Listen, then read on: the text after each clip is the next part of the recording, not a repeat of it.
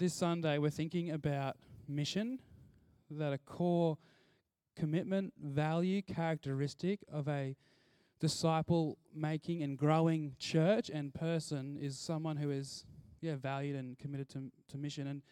And Jenny, thanks for being up here with me. We're going to get to know you just a little bit more. Are you working? Yeah.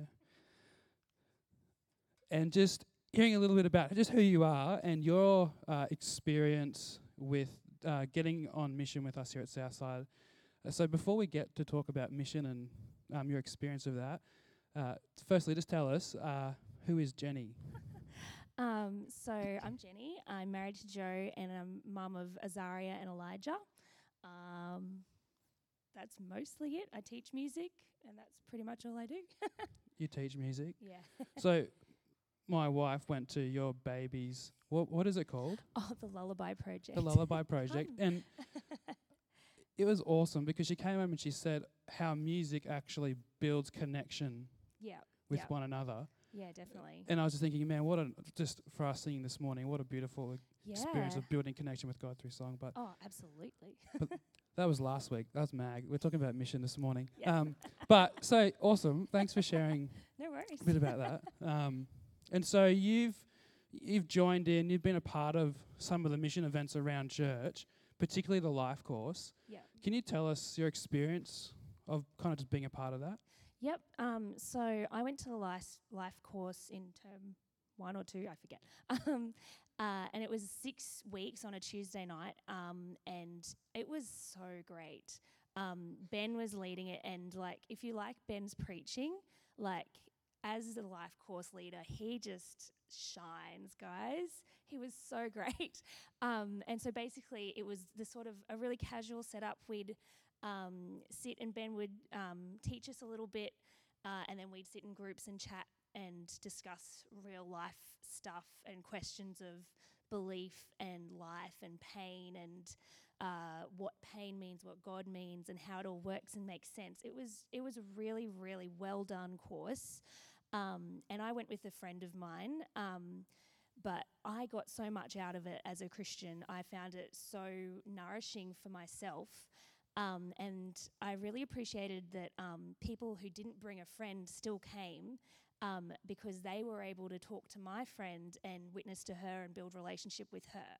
So it was just a really great chance to focus back in on the gospel for myself and to think it through again and again and share it with a friend and share it with other brothers and sisters. So it was really great. Awesome. You just said so much awesome stuff there. So I'm going to break it down. So you said you invited a friend. Yeah. How did they find it? She really liked it. She didn't manage to finish it because her little boy got sick. But I think she would probably come back if she could. She really liked it. She made friends, and it was really easy for her to think through the questions. They were presented in a really clear, step-by-step way, and I think she really enjoyed it.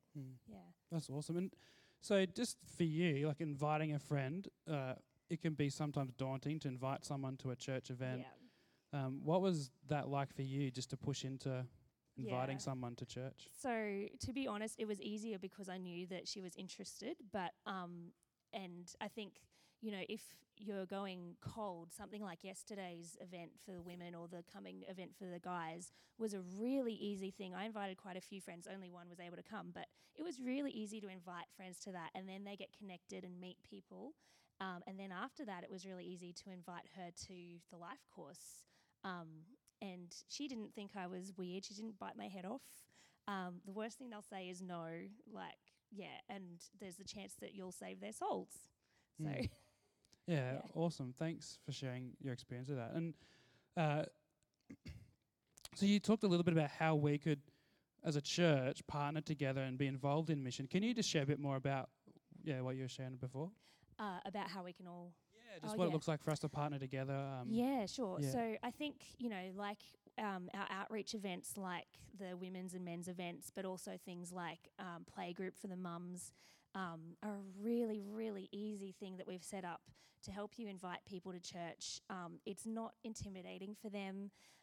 It gets them through the door. It gets them to meet people who love God, and they can build more relationships with people who love God.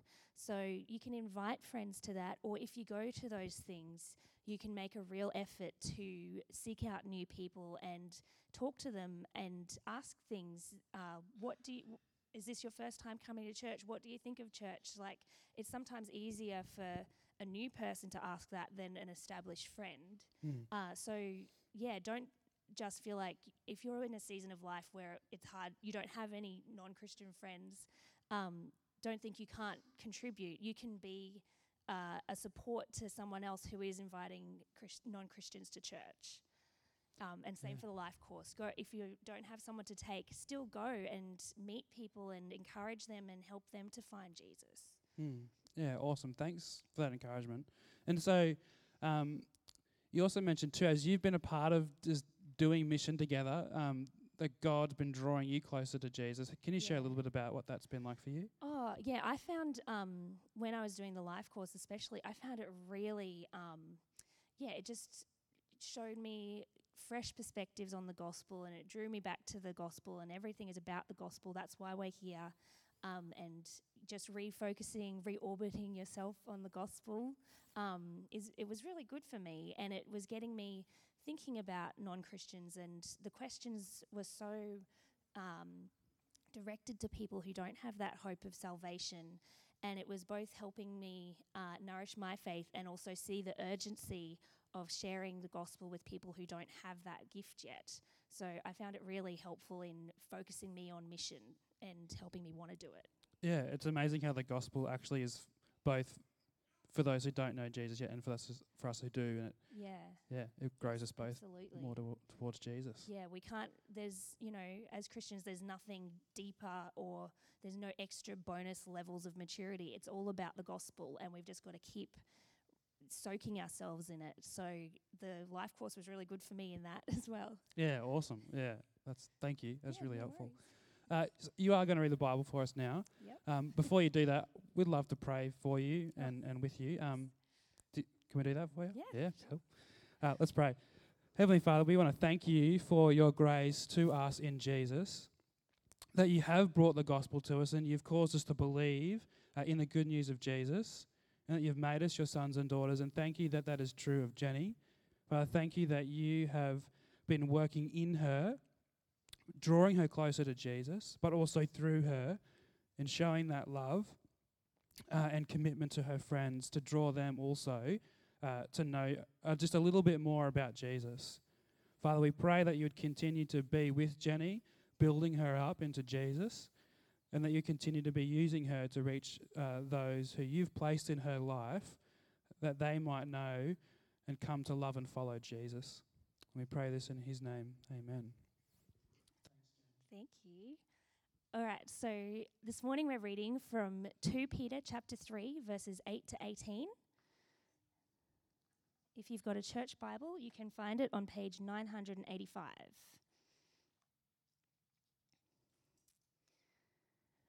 Peter 3, verse 8. But do not forget this one thing, dear friends. With the Lord, a day is like 1,000 years, and 1,000 years are like a day. The Lord is not slow in keeping his promise, as some understand slowness. Instead, he is patient with you, not wanting anyone to perish, but everyone to come to repentance. But the day of the Lord will come like a thief. The heavens will disappear with a roar, the elements will be destroyed by fire, and the earth and everything done in it will be laid bare. Since everything will be destroyed in this way, what kind of people ought you to be? You ought to live holy and godly lives as you look forward to the day of God and speed its coming. That day will bring about the destruction of the heavens by fire, and the elements will melt in the heat. But in keeping with his promise, we are looking forward to a new heaven and a new earth where righteousness dwells. So then, dear friends, since you are looking forward to this, make every effort to be found spotless, blameless, and at peace with him. Bear in mind that our Lord's patience means salvation, just as our dear brother Paul also wrote you with the wisdom that God gave him. He writes the same way in all his letters, speaking in them of these matters. His letters contain some things that are hard to understand, which ignorant and unstable people distort, as they do the other scriptures, to their own destruction.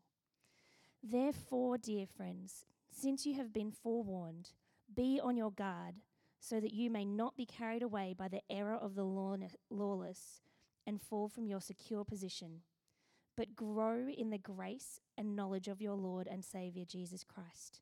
To him be glory both now and forever. Amen. Good morning.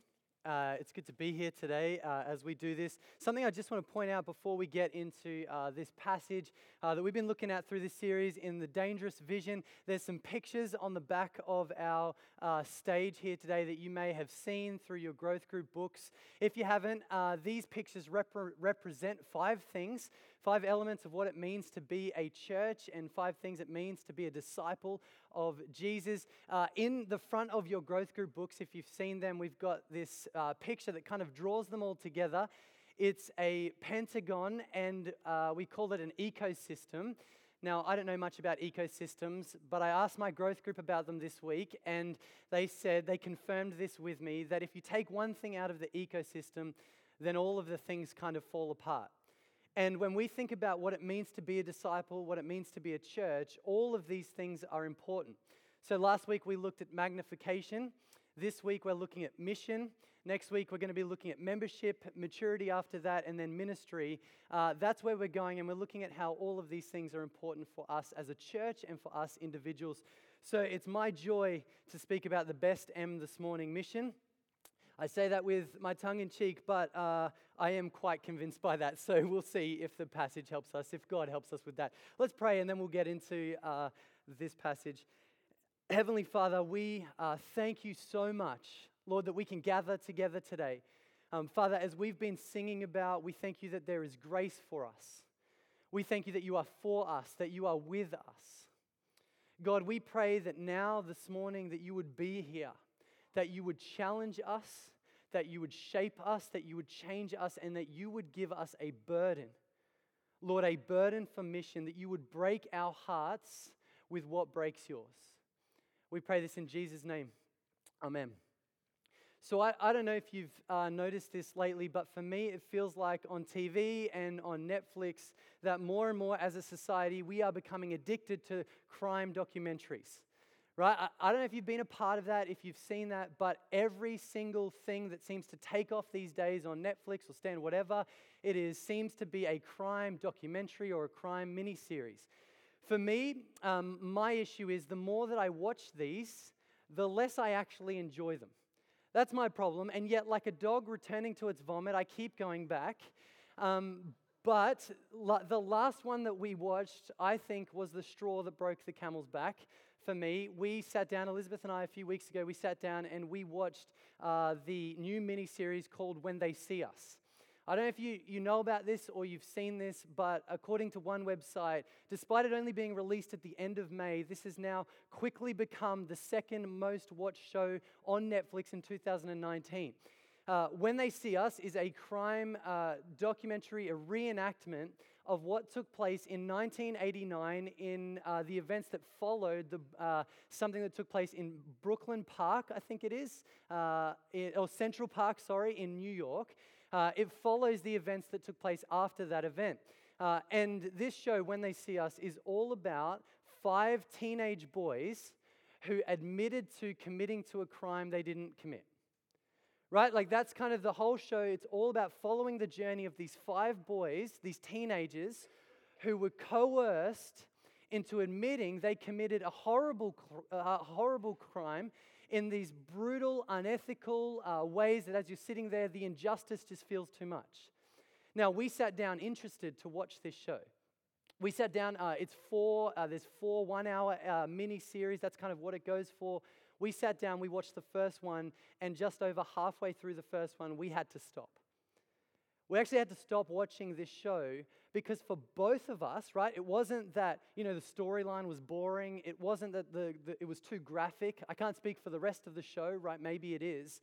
But for us, we had to stop watching this Because as we were watching teenagers, right, like 14 to 16-year-olds be coerced into admitting a crime in the most unethical and brutal ways, it was actually just too sad to watch. The injustice in that moment, as you're watching these police that are meant to kind of, be the kings of justice, and yet they're here in this moment and they're looking to these boys and they're coercing them to admitting this crime. So we had to stop. Now, my issue with this, and I don't know if you've had this experience as well, but my problem when I watch this is that it raises a big question for me. And it's not a question why, as a society, we like this stuff, although that is a good question to ask. The question that comes up for me is, as I see this unimaginable injustice, this evil taking place, I'm wondering if God sees that. And if God does see that, why doesn't he do something about it? Why doesn't God deal with the evil and the injustice that exists, not just on Netflix, but in the world, in real people's lives? Why doesn't God fix the world? Why doesn't God fix this place? Why doesn't he get rid of evil and get rid of everything stained by evil? Why doesn't God deal with it? Well, I don't know if you heard it read out for us before, but what we see in this passage is that God actually speaks into that. God actually addresses this exact question as we look at it, why he hasn't dealt with injustice and evil and suffering. And we see it as we read 2 Peter chapter 3, where we had read out for us before. It will be on the screen as well. But God speaks into this, and Peter is saying this. But do not forget this one thing, dear friends. With the Lord, a day is like 1,000 years, and 1,000 years are like a day. The Lord is not slow in keeping his promise, as some understand slowness. Instead, he is patient with you, not wanting anyone to perish, but everyone to come to repentance. But the day of the Lord will come like a thief. The heavens will disappear with a roar, the elements will be destroyed by fire, and the earth and everything done in it will be laid bare. Since everything will be destroyed in this way, what kind of people ought you be? You ought to live holy and godly lives as you look forward to the day of God and speed its coming. That day will bring about the destruction of the heavens by fire, and the elements will melt in the heat. But in keeping with his promise, we are looking forward to the new heaven and a new earth where righteousness dwells. Why hasn't God dealt with injustice and evil and suffering? Peter here speaks into this, and he says he will. God will deal with evil. He will deal with injustice. He will deal with suffering. He will wipe tears from our eyes. God will do this, and he will do it on what is called the day of the Lord. Right? I don't know if you picked that up in that passage there, if you felt the weight of that, but Peter refers to this a number of times. So just to highlight the day of the Lord there, we see at verse 9, he says the Lord is not slow in keeping his promise. The Lord has not forgotten about the day of the Lord. Verse 10, he says, the day of the Lord will come like a thief. The heavens will be destroyed. The elements will be destroyed. That's like the heavens and the earth. Everything will be destroyed. Verse 11, he says, since this day is coming, how should you live? Verse 12, he says, as you look forward to the day of the Lord and speed its coming and long for the day that will bring about destruction. And then verse 13, he talks about it again as he says, we are looking forward to a new heavens and a new earth. Peter here speaks about the day when God will deal with injustice, when he will deal with evil, when he will deal with suffering, and God will do that on what is called the day of the Lord. We see this right throughout the Bible. It's the judgment day of God, where God will fix everything that's broken. He will make all things new. He will make a new heavens and a new earth. It will be beautiful and wonderful, but it's going to come about through destruction and fire. Peter talks about the day of the Lord here. He says he will deal with this stuff. Now, as you hear that, as you kind of read Peter's words there and reflect on the day of the Lord, how does that kind of make you feel? Right? What's your gut reaction as you see this? What thoughts run through your head? Because for me, when I think about my emotions as I read this passage and as I think about the day of the Lord, emotionally I'm a little bit confused here. I don't really know how to feel. Because as Peter describes the day of the Lord, it's both good news and bad news, right? It's like a really good thing that he's going to deal with evil, but then it's going to happen through fire and destruction. As I read Peter's words here, I feel uneasy. It's kind of like we watched another crime documentary called on Ted Bundy, when Ted Bundy was, all that hype was about him. If you don't know who he is, he's, to be honest, I mean, watching this documentary, I was watching one of the most horrific people who have done the most horrific crimes.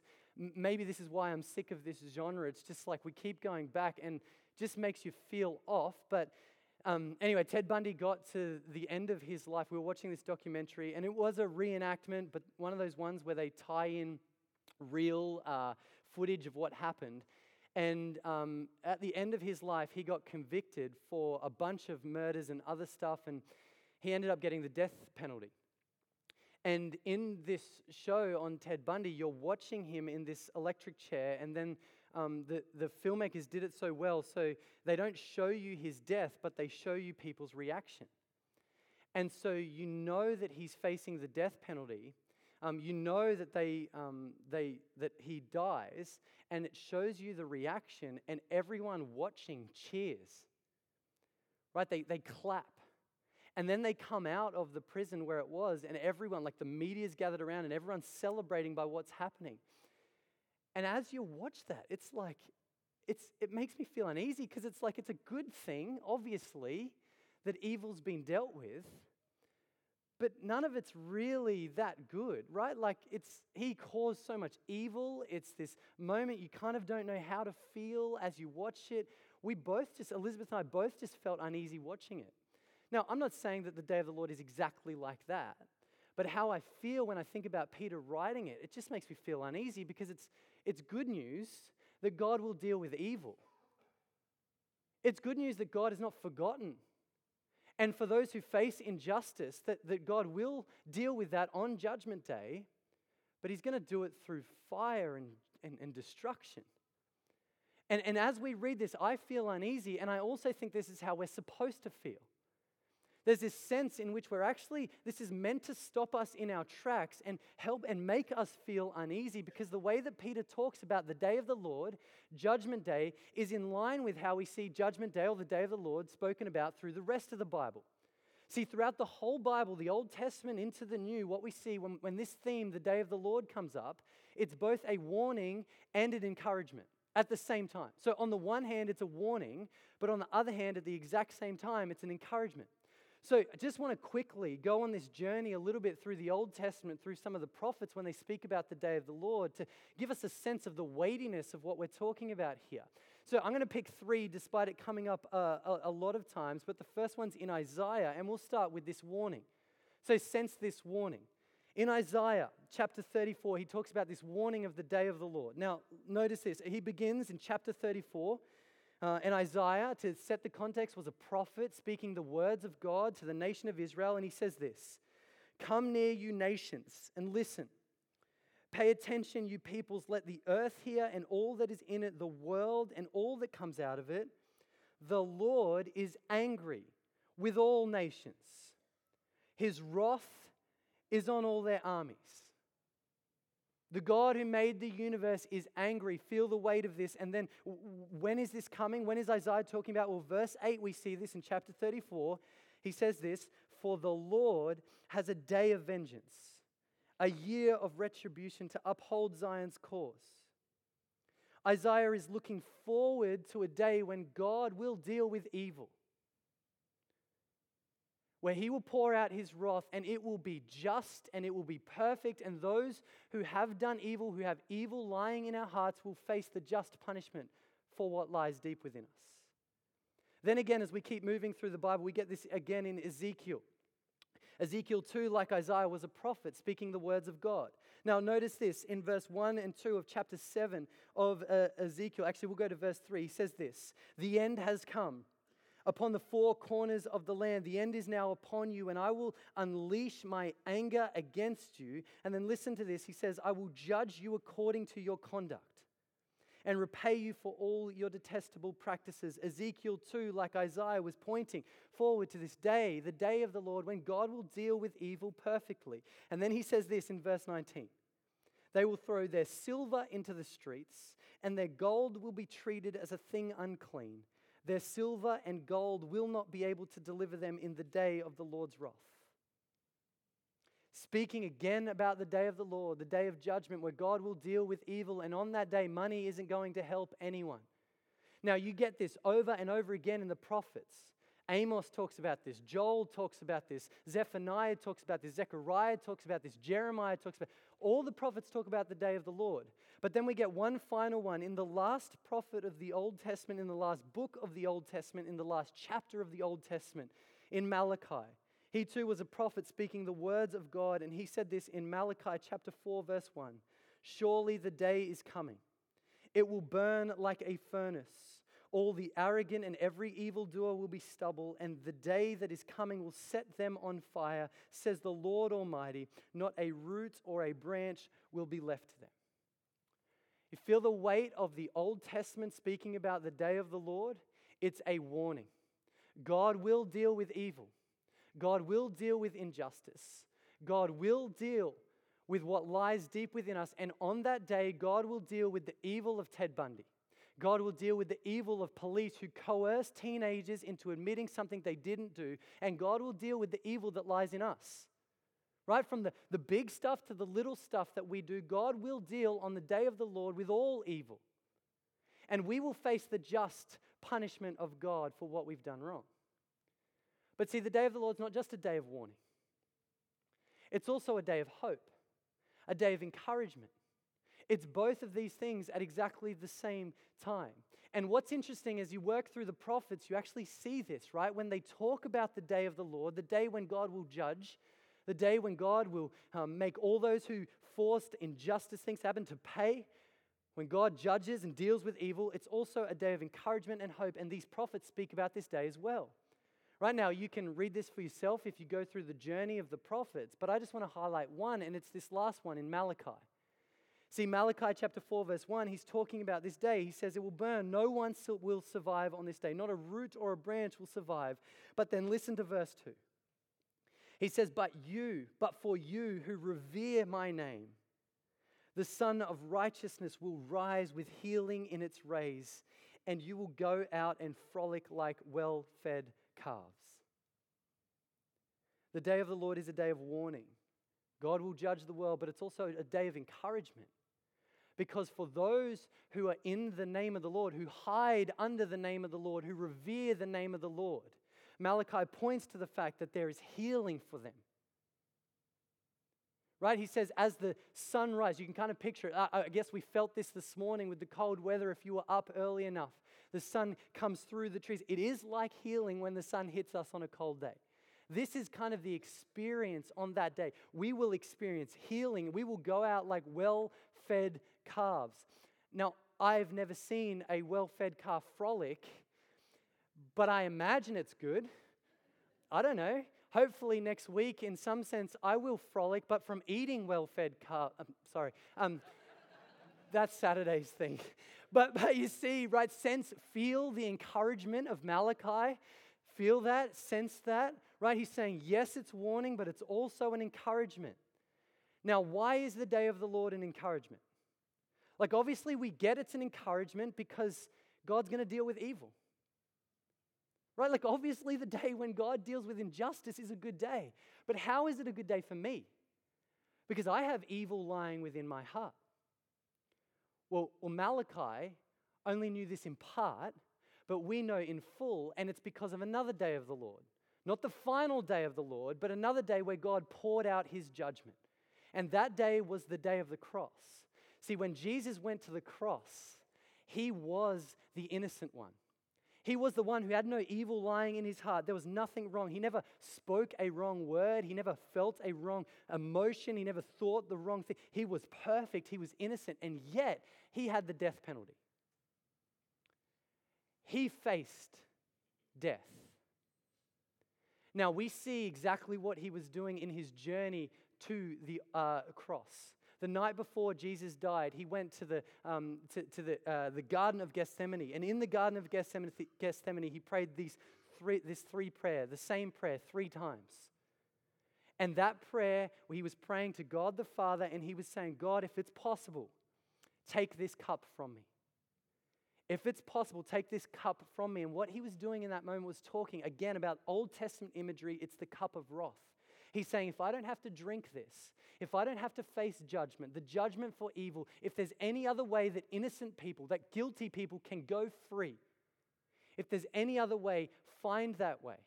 He prayed it 3 times, but there was no other way.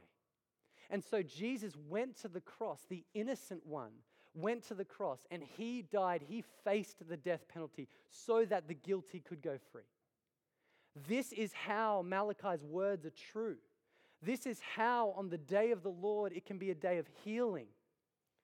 Because on the day of the Lord, either we will face the just punishment of God for what we've done, or we will hide in the name of Jesus. And if we hide in the name of Jesus, that day will be a day of healing. That day will be a day of encouragement. And so when we feel the weight then of the day of the Lord, when we sense this, we see it's both good news and bad news. And as we read that, it should actually make us feel a little bit uneasy. Now, the question is, if that's what the day of the Lord is, if that's what Peter is talking about here, why hasn't God come back yet? Why hasn't Jesus come back and judged the world? Why hasn't the day of the Lord happened? Well, we saw that in Peter. In 2 Peter chapter 3, verse 8 and 9, he says this, "But do not forget this one thing, dear friends, with the Lord, a day is like 1,000 years, and 1,000 years are like a day." He's basically saying that God is outside of time. He's not in time like we are. He's outside of time. But then verse 9, "The Lord is not slow in keeping his promise, as some understand slowness. Instead, he is patient with you, not wanting anyone to perish, but everyone to come to repentance." See, on the day of the Lord, we will face God's just punishment for our sin. And for those who do, for those who have evil in our hearts, whether little moments or big things, we will face the just punishment of God, and the consequence of that is hell. Or on the day of the Lord, it will be good news because we will hide in the name of Jesus. And on that day, Jesus, taking the punishment for us, will step in our place. He stepped in our place. And on that day, we can know the future hope of heaven. What Peter says is, the reason the day of the Lord hasn't happened yet is because God is being patient, not wanting anyone to perish, not wanting anyone to go to hell, but everyone to come to repentance, because his repentance leads to salvation. This is what Peter says. This is the reason the day of the Lord hasn't happened yet. The reason God hasn't come back and judged the world is because God is being patient. Now again, as we kind of let that stuff flow over us, as we think about the day of the Lord and God's patience, again, the question is, how does this make us feel? What thoughts run through our head for people living in 2019 in Australia? See, my guess is it's going to be a bit different to the people Peter's writing to. I mean, Ross talked a few weeks ago about how there's some kind of research that almost suggests that in Australia, or places like Australia now in 2019, that we actually live in one of the best places in history. Now, it's hard to argue that, I think. Brisbane is amazing. Winters in Brisbane are awesome, right? I mean, it's cold today, right? Like that, how good is that? Sunny skies, we have health here and wealth and prosperity. We can do whatever we want in our country. It's beautiful living in Brisbane. And so when I think about the day of the Lord, I mean, I don't know if this is your experience, but my journey thinking about God returning and Judgment Day growing up, I put conditions on Jesus returning. Right, so I want him to return, but only after this happens. Right, so one of the first experiences for me in this was when I got my driver's license. You know, in that moment, it's so exciting being able to drive for the first time. Yes, God, come back, but do it after I can have freedom and drive by myself for a couple of months. You know, that like I wanted it to come back, but I also want to drive. I mean, then time goes on. Elizabeth and I got married, and you know, God, we want you to come back, but can you just give us like 6 months of marriage, right? And then after that, come back, right? I've never been married. Let me experience that and then come back. Now, I mean, we just go on holidays, and so God, come back, but please don't come back before our holiday, right? We got 4 weeks lined up. Come back after the holiday, and then we'll be sweet. That will be great. Now, I'm not the only one who feels like this, right? Surely I'm not, because I think this is our experience in Australia. God, come back, but come back after the relationship I'm about to start. Come back after the job I'm about to start. Come back after the pay rise that I'm working to. Come back after my car starts losing value, or, the market's crashed where my house is. Come back after that stuff, but right now I'm pretty good. Bit different to the people Peter's writing to. See the people, the original audience that Peter, where they would have got this letter. These Christians are living in the time of Nero. Nero was a Roman emperor. And Nero is famous for a bunch of different stuff. But one of the things that he's known for is he used to have garden parties where he would burn Christians for entertainment. Right? So just kind of let that evil, the level of evil that we're talking about there, right, just sink in. So you don't just have Nero, who's obviously like killing people for fun and burning them at parties, but the people gathered around watching that, entertained by that, celebrating Christians screaming to their death.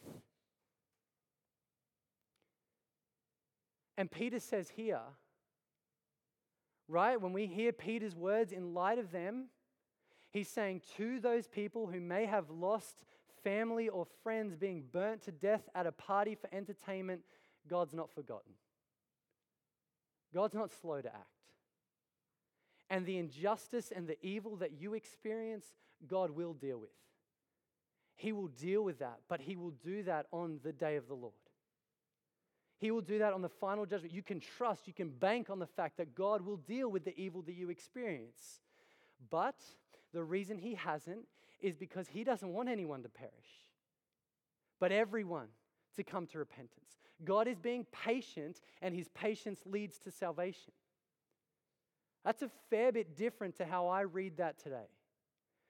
That context is different to someone who lives in 2019 in Australia, but it's not that different to how some Christians are living right now in the world. The persecuted church are living this right now. So a few months ago now, we had a guy from Open Doors come. This is a mission agency that we support that goes and helps mission, the message of Jesus, go out to the hardest places in the world. And if you jump on their website, you can find the top 50 persecuted churches, the places where around the world right now, it is the hardest to be a Christian. So I just want to highlight the top 3 for us this morning for the hardest places that it is to be in the world. Number 1, the hardest place to be in the world is maybe unsurprising, it's North Korea. North Korea have a population of over 25 million. An estimate of 300,000 Christians are in that population of 25 million. It's illegal to be a Christian there, and Christians memorize Bible verses and then destroy the Bible. Because if they're caught with the Bible, they'll face persecution for that. If someone is discovered to be a Christian, without any trial, they're put into labor camps, they're tortured, or they are killed on the spot. There is extreme pressure and violence in all of life for our Christian brothers and sisters in North Korea. Coming in at number 2 is Afghanistan. Population of 36 million people, so a bit higher, 11 million more than North Korea, but only an estimate of 1,000 Christians in Afghanistan. Again, it's illegal to be a Christian. In fact, officially, there are no Christians in Afghanistan, because those who are Christians in hiding. There's not enough of them to gather to make a church, so they only gather in small groups.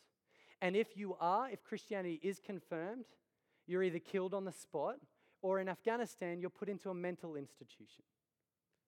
That's what it's like to be a Christian in Afghanistan. Or number 3 was Somalia. Somalia, 15 million population, but an estimate of only 100 Christians. There's more than 100 of us in this room. But in Somalia, that's all of the Christians that live there. Christians are persecuted. All of those who are Christians have been converted from Islam. And because of the deep Islamic roots from the community and the family, they are persecuted because of their faith. And once again, if Christianity is confirmed, they are killed. This is the context in which Christians live right now around the world. Now, if we can read Peter's words in light of them, in light of our brothers and sisters in North Korea who right now are in labor camps or being tortured or killed. If we can read this in light of those in Afghanistan, the 1,000 Christians who don't get to do church this morning and might face persecution or suffering or be in a mental institution right now. If we can read this in light of the 100 Somalians who, if they're found out to be a Christian this week, will be killed. Let's read it in light of them. God is saying to the persecuted church, God's not forgotten you. God is not slow to act. He will deal with the injustice you face. God sees it. He knows what they're going through. He's with them. And Peter's words are life to them. God has not forgotten you. God is with you.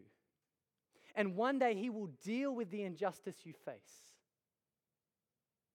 But the reason He hasn't is because He is patient, not wanting anyone to perish, but everyone to come to repentance. God's patience leads to salvation. Now, I don't know about you, but for me, when I read it in light of the persecuted church, I am convicted to the core.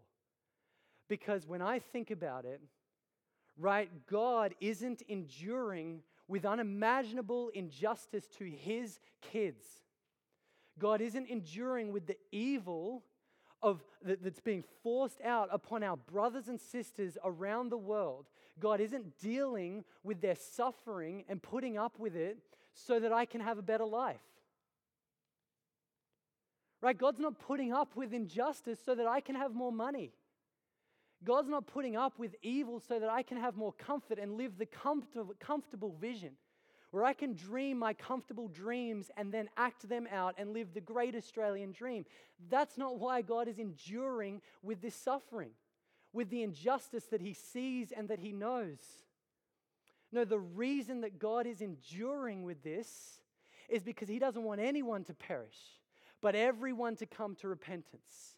So when we pull it all together, the reason we are here today, the reason we're here in 2019 in August in Australia is for the purpose of mission.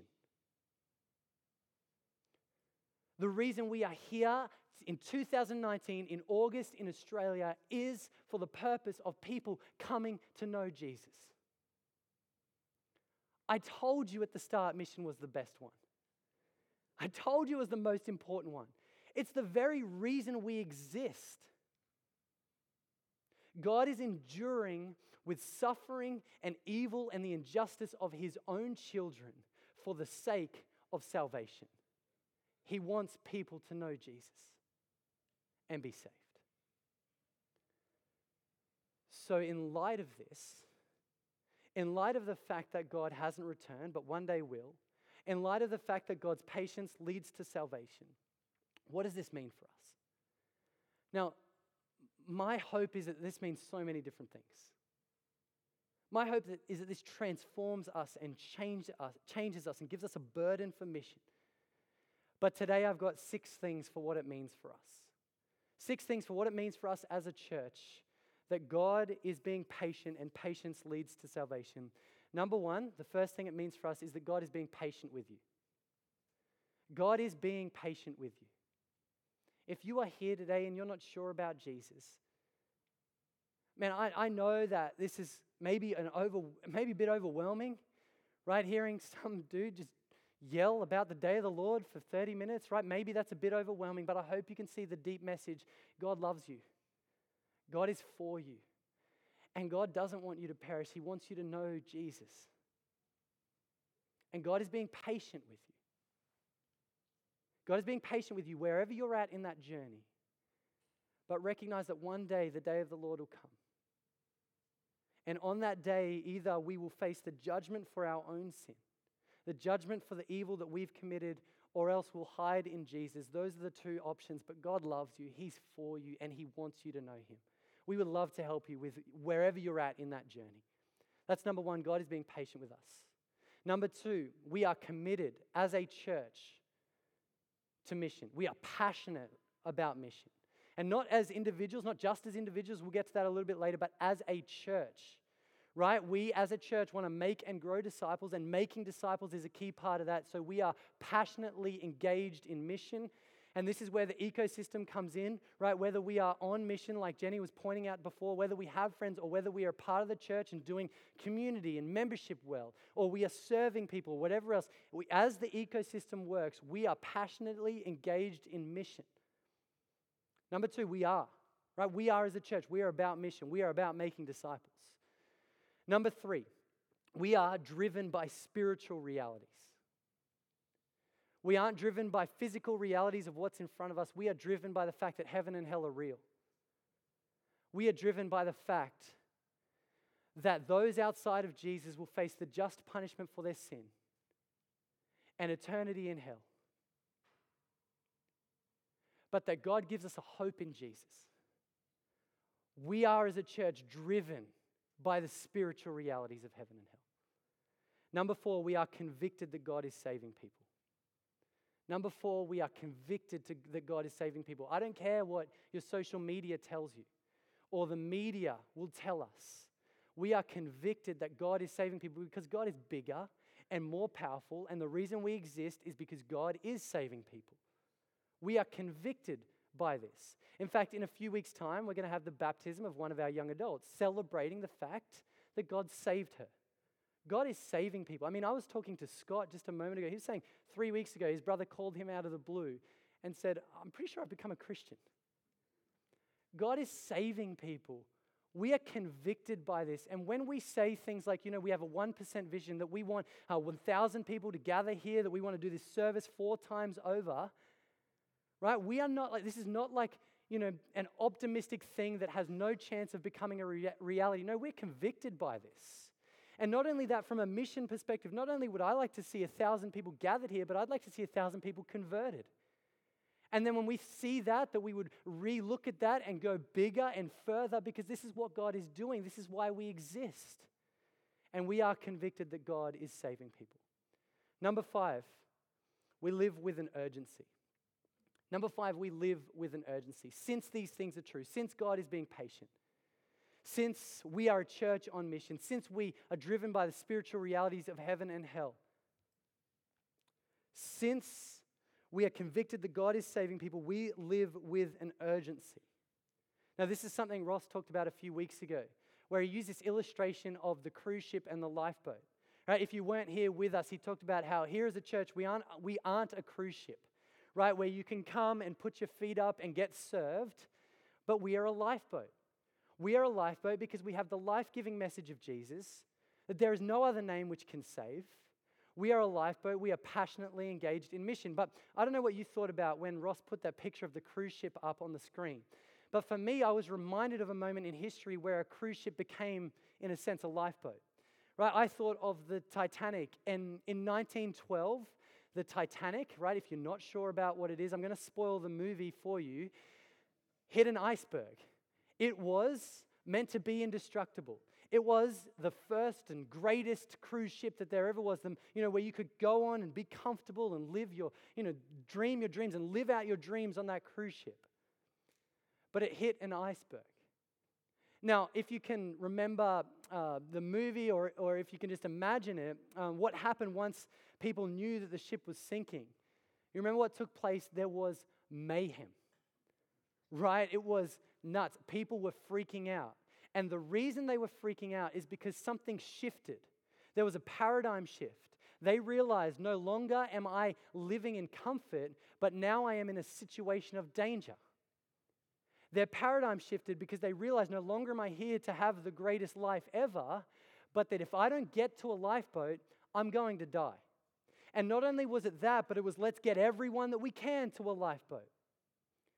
Now, as I was watching that, seeing Ross put that picture up and thinking about that, I thought about, if you can kind of picture it on the Titanic and, before they hit the iceberg, if people are, they go out for dinner in the restaurants as you do on those cruise ships and, they're sitting down and they order, the T-bone steak or whatever. They sit there, they order, and then as they're, the waiter goes away, they feel the ship rock a little bit, wonder what that is, but, obviously they don't know anything, so they keep sitting there. And then, someone comes in and tells them we've been hit by it. We hit an iceberg. The ship is going down. And they respond in that moment. And they say, listen, we know, right? We hear you. We want to affirm that the ship is going down, but I'm waiting for my food. And so we're just going to get the T-bone and then we'll come to the lifeboat later. Now, what are you doing in that moment? Right, for me, in that moment, I'm kind of looking at the people and going, okay, I no longer care about you, but we've got people here that we got to get onto a lifeboat. There are children waiting outside this rest. We got to get people to the lifeboat. We got to get everyone that we can to the lifeboat because the ship is going down. So if you can, forget about yourself for a moment and the meal, but actually just get on board and help us. And by that stage, their steaks come out. And they've eaten the bad bit of the T-bone and they're up to the good bit. And they've eaten all their salad and it's just the chips and the good bit of the T-bone left. And they say, listen, we will help, but right now I got a bit going on. And I'd love to help you get people to the lifeboat, but right now it just doesn't work for me. Come back in a little while and then we'll do it. We'll talk then. Now, as I think about that for me, that's provocative. There have been moments in my life where I have been sitting there at the table, challenged to do mission, challenged to do something, anything, and said, I will, but right now I've just got some stuff going on. The church is not a cruise ship. We're not here simply to have a good time. We're not here to put our feet up. We're not here to be as comfortable as we possibly can while we watch the rest of our community go to hell. This is a lifeboat. We have the message of Jesus. We have the only thing that can save. And so we need to live with this urgency. Peter said, the day of the Lord will come like a thief. We don't know when that's coming.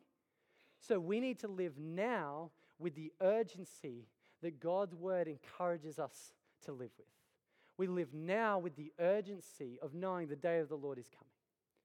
So number 5, we live with urgency. And then number 6, we are committed to mission as individuals. We're not just committed and passionate about this as a church, we are committed as individuals. Throughout this series, we've been working through the core commitments of someone who calls Southside their home.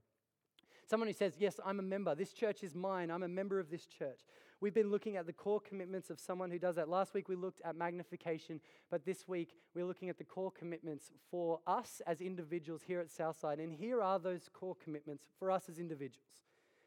At Southside, the expectation is that every member would wholeheartedly say, I will seek to live on mission by being involved in the lives of non-Christians and sharing the gospel with them at every opportunity, and by praying for 5 non-Christians each year, inviting them to church when and where appropriate.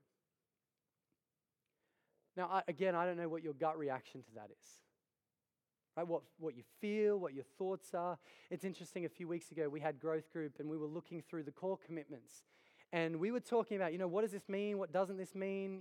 What are we doing here with these things? This one came up and we were, wrestling with the challenge of this and whatever. And so we ended up breaking into pairs and going, okay, so what strikes you the most? And let's talk about that. And I broke into a group with Bill, one of the guys, Billy, and we've been, he's been serving at youth for ages, so someone I respect and love, and asked Bill what, he thought about these core commitments and what strikes him, and he pointed to these ones.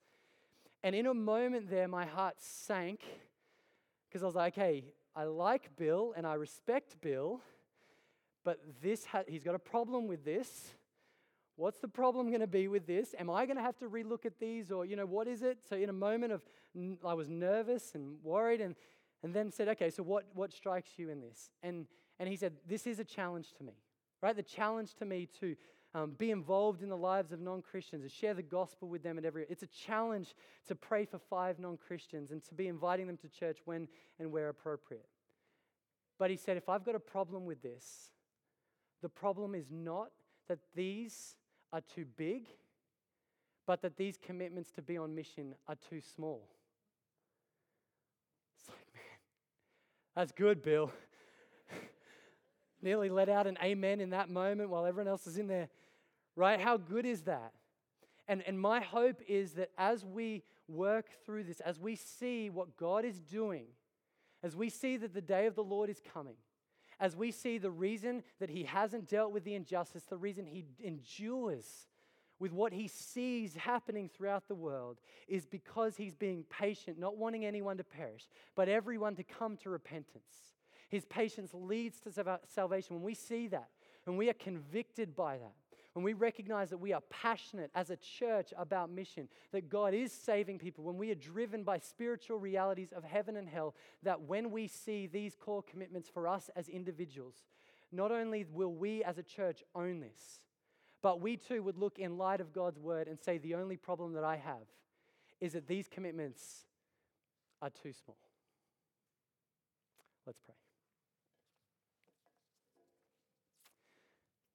God, we are so thankful that there is hope. God, we are thankful that when we think about the world that we live in and the problems that exist, that you are not a God who doesn't see what's happening. God, you know. God, we thank you that the day of the Lord is coming. And yet, as we reflect on this, it does make us feel uneasy because it's good news and it's bad news. But God, as we reflect on what we are convicted by, we are grateful for your patience. We are thankful that you are saving people and that your patience leads to salvation. May we as a church, Lord, be burdened by this. May we be burdened by what you are burdened by. And may what breaks your heart break ours. God, put within us a deep longing and fire for the gospel and for people to know the gospel message of Jesus. There is no other name that can save. Thank you, Jesus. We pray this in his name. Amen.